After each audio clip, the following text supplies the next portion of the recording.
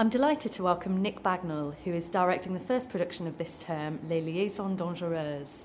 The production, which features final year actors and takes place at the Silk Street Theatre, opens on Thursday the 2nd of February. So Nick, welcome. Thank you. Or should I say welcome back? Because you studied here on the acting programme, didn't you? I did, yeah. What's it like to be back in a directing capacity? It's wonderful. It's I did the second year modern project last year, and then I did the restoration with the second years again. So this is the first third year directing show I've done. And that's more public, isn't it, than the second year work? It is. What's so brilliant about here is that it's all about the work. So regardless of whether we're showing it to the public or whether we're showing it to our peers or it's a private in-house little thing, it's all about the work. So it feels like I can deal with it like I deal with a class. I've got a nice team around me, which is fab. So they're an incredible bunch of students, these third years. So we need to concentrate on them and not concentrate on me and how big I can make it and how beautiful my designer can make it. It's fascinating coming back to Guildhall. Absolutely fascinating. It's enlightening in so many ways. Walking down that corridor, it's the shivers up my spine from... When did I leave? I left in end of 93. Okay. So it's nearly 20 years. And I never thought I'd walk down those corridors ever again. So it's been fabulous to be here. And there's such great heads of department. So yeah, it's great. It's lovely to be back. Delighted. Well, since you graduated, you accumulated a wide range of acting credits, from Coronation Street to feature films. Yeah. When did you first decide to try your hand at directing? Was that a conscious move for you? Yeah, it was. It was incredibly conscious. It was the only move I could make, really. I've been acting since I was 8, so I've been involved in theatre over 30 years. When I was at Harrogate College when I was 16, I directed a play called Road, a Jim Cartwright play, and I always knew that's what I wanted to do. I never thought with somebody from my background could go into directing. I always thought it was an Oxbridge-based thing, which still exists now, and that's not criticism, that's just the reality of it.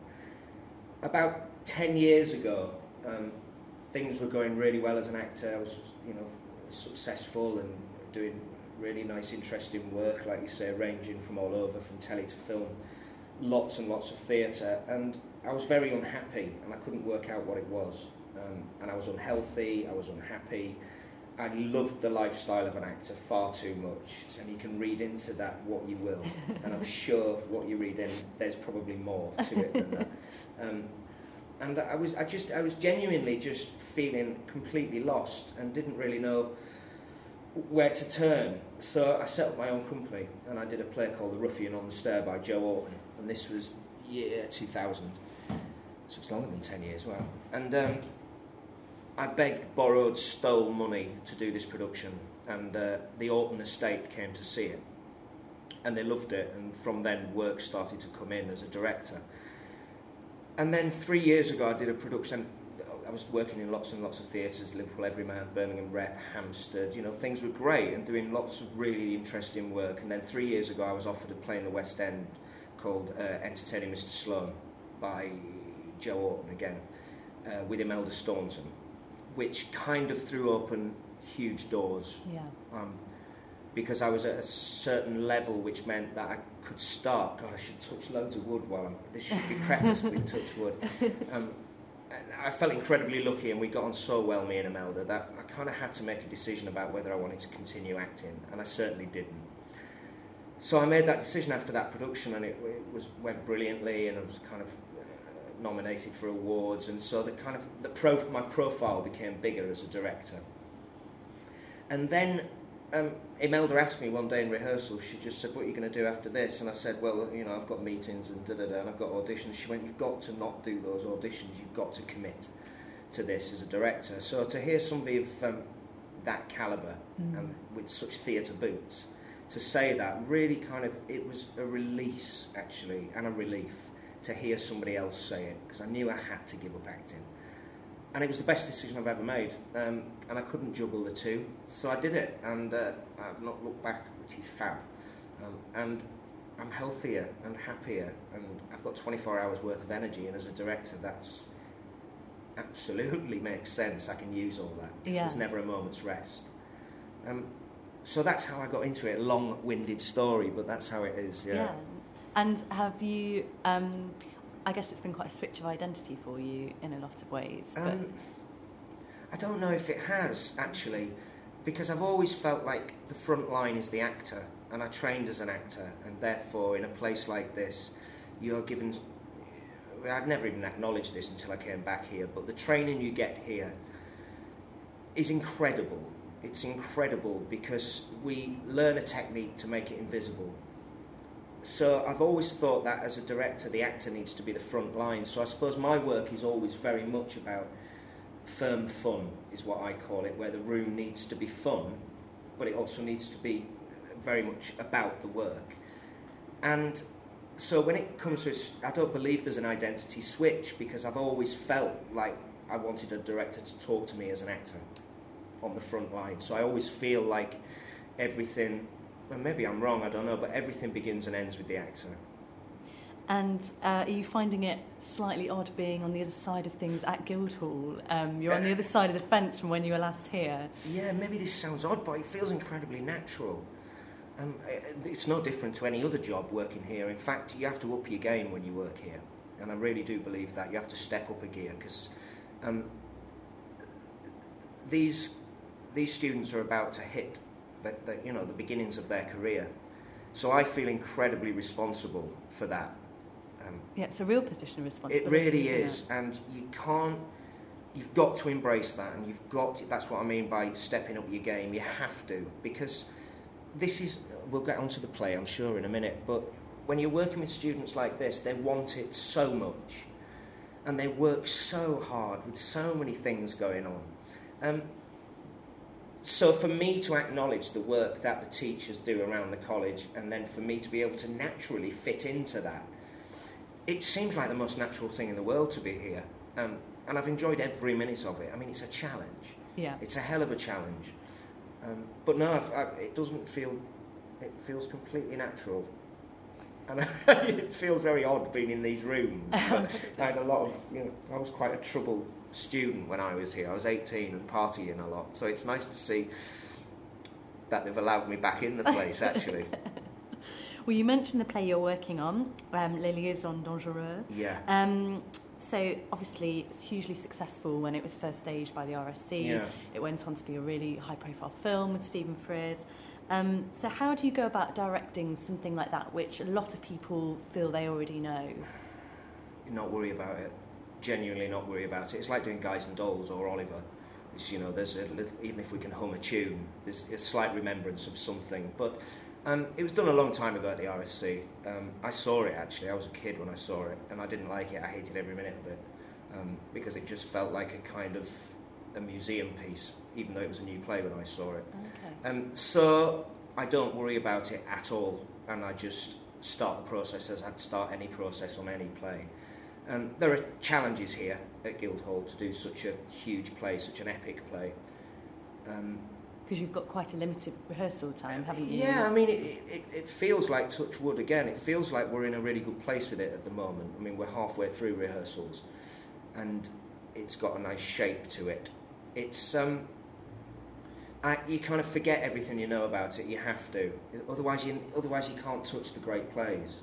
And I've done a lot of revivals. I mean, I did one, Billy Liar, the 50th anniversary last year at West Yorkshire Playhouse, and I got asked the same question, and it's kind of like you just forget it, because the minute you get a group of people together, actors, designers, lighting designers, whoever, movement teachers, fight directors, that's when the work begins. That's when my vision begins, from when I've got my team together. I've got abstract thoughts, I might have notes on cuts, I might have notes on language, but actually, until everybody's in the room together,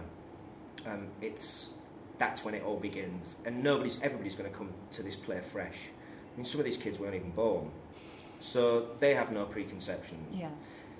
Also, it's an amazing adaptation of a book, an 18th century book, which Laclos wrote a series of letters. So, if in doubt, I just go back to the original form, which are the letters, and abstract things tend to unleash themselves from those letters. So the short answer is, I don't worry about it. Otherwise, you just get yourself in a pickle. Yeah. And the themes of this play are quite brutal. Yeah. Sex being used as a weapon. Not quite. They're incredibly brutal, actually. Humiliating really. and degrading people. And I'm sure that brings challenges, especially for young actors. Yeah. How do you kind of go about supporting them in that? Well, you've picked the day to ask this, because this morning I've spent looking at the kind of the scene which is between Cécile and Valmont, and he comes into her bedroom and he touches her in places she's never been touched before, and it's a rape. I mean, there's no getting away from it. It's a rape. The narrative of the story moves forward after the rape, and she becomes a different person, but it's a rape. So we've been dealing with that all morning. It's tough with any group of actors, but what's incredibly tough about this play, which is why I think Guildhall are ambitious, brave, challenging in the plays they choose, is what's really difficult to do this play with kids who've got very limited life experience.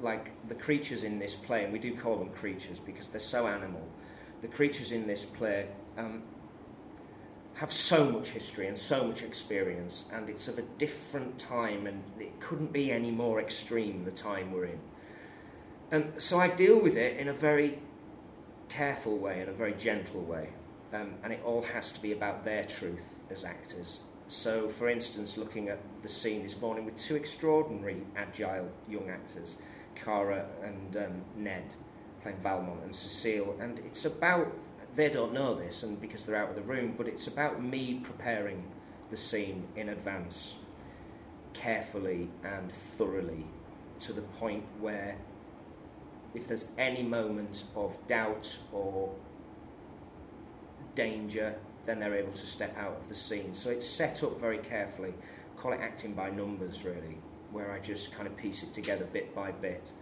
Amongst all that, there's then the work which is necessary, which is like the inner monologue work, which is essential, which is our thoughts which are going on that we don't necessarily voice.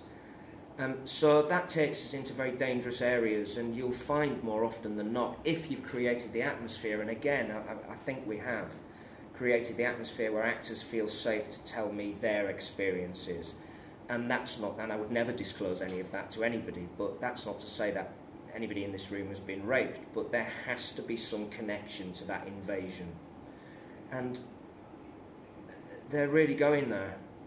I've got one of those days today. I'm dealing with rape this morning, and then this afternoon I'm dealing with an epileptic fit. So it is tricky, but they've got the tools to be able to deliver it. It's now just a case of making sure that it sits in their stomach in the right place. Because we can all think what rape is, but we don't actually, we need to connect it to our stomachs and make it guttural in a very safe environment. So I couldn't be happier really with who I've got. But it is difficult, and it is a challenge. And it's not just the fact that it's sexually furious and brutal, this play. It's the language as well. You know, these words are weapons, and these words hurt people. So, in a kind of more general area, the play deals with damage, and the damage you can choose to do on somebody with words. And that's slightly harsher than the kind of reality of sexual, kind of physical violence. It's actually the reality about how we can stab someone or kill someone with a set of words. That's the hardest bit of the play.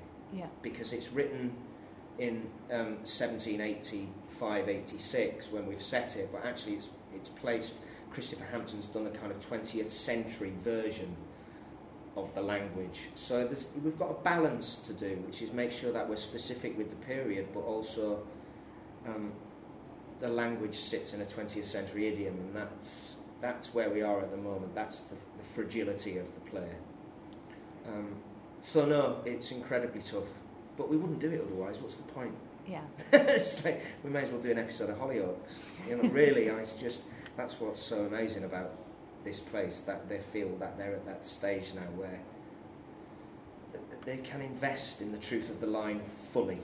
And you're working with some really exciting young actors in this group, aren't you? Oh, they're incredible. I mean, I could name them all as incredible. I mean, the two guys who were playing the leads, B and Ned, I mean, they walk into the room and they're the most generous, kind people I've ever met, and I mean that genuinely. They're beautiful, beautiful souls. And what's been tricky with those two is because they've got to be ugly. We can't like these people. Yeah, there might be moments of redemption. There might be moments where we go, oh, I understand it, and it's all based on, it all comes from his pain and his cover-up. But actually, they've got to stop trying to be liked. But I tell you what, the minute I gave them that note, it's like they've just run with it. They've all got great careers ahead of them, and this is a dream for those two, to be able to step right outside their comfort zone. Yeah, it's a great showcase. It really is. It really is. But I love the fact that they're dealing with it moment by moment, and everything is based in truth. So it would be very easy to make this piece a museum piece. So yeah, incredibly exciting for them. You mentioned the tools that students get when they study acting Yeah. here. Your year at Guildhall have gone on to a range of successful careers. It's amazing. So Danielle Torrento, who's a well-known producer and casting director. Yeah. Got a story And about Adrian that. Barr, Natasha Little Yeah. are well-known TV actors, and obviously Daniel Evans Yeah. is now artistic Yeah. director of Sheffield Crucible, an enormous job. Rightly so. So what do you think it is about the training here that has equipped people for all these kind of varied careers in theatre? It feels important and vital, the training here. It's a really tricky question. I'm not really sure the answer to it. I suppose in somebody like,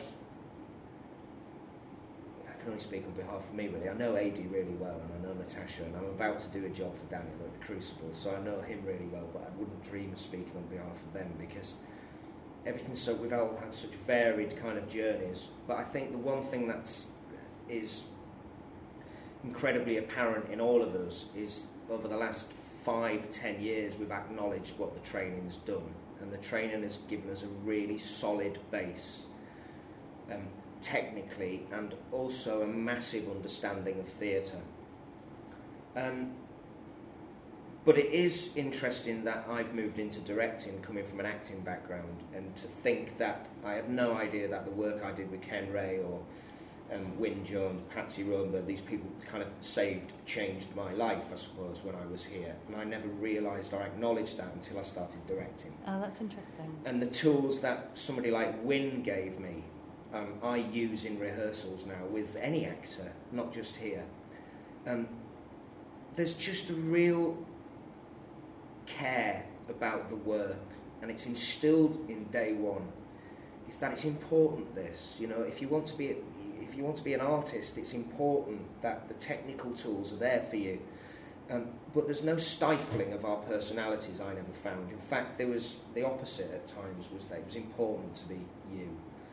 And there's a sense of anarchy about it as well, and I suppose that's where my head is regarding the question, is that all those people you've mentioned, Danielle I don't know that well, although I've seen her a few, but all the other people like Adi, Dan Evans, Natasha Little, there's a sense of punk about them, and there's a sense of they're brave and they make the right choices in the sense that they move their journey forward with bold, challenging choices. Daniel taking over the Sheffield Crucible is probably the best thing that's happened to theatre in this country in a long, long time. The way he manages, the way he is able to be creative as well as run a building. And it reminds... he's also acting in shows there, isn't he? And absolutely. directing and... He reminds me of somebody like, Wyn or Patsy does Daniel, in the sense that it all starts with the work. So yeah, and I think that's it. I know it's an abstract answer, but it's the anarchy of it, I think, for me. Like Ken Ray, it's never about making easy choices. And Daniel could quite happily have just gone on with his career and been as successful as he is, without taking a building on. But he wants that challenge, and he knows that he's got the tools to be able to deliver that, and not be scared. There's no fear. I think that's what. Same with Danielle, actually. There's no fear. I mean, Adi is just fearless. In many ways. And somehow Guildhall instills that in you. Yeah, and it's funny when I'm saying this to Wyn the other day, it's nice when you hear things come back, because meeting graduates, auditioning graduates for plays or for things, there's a real standard here. wouldn't name any other drama schools, but we really are up there in the cream of graduates.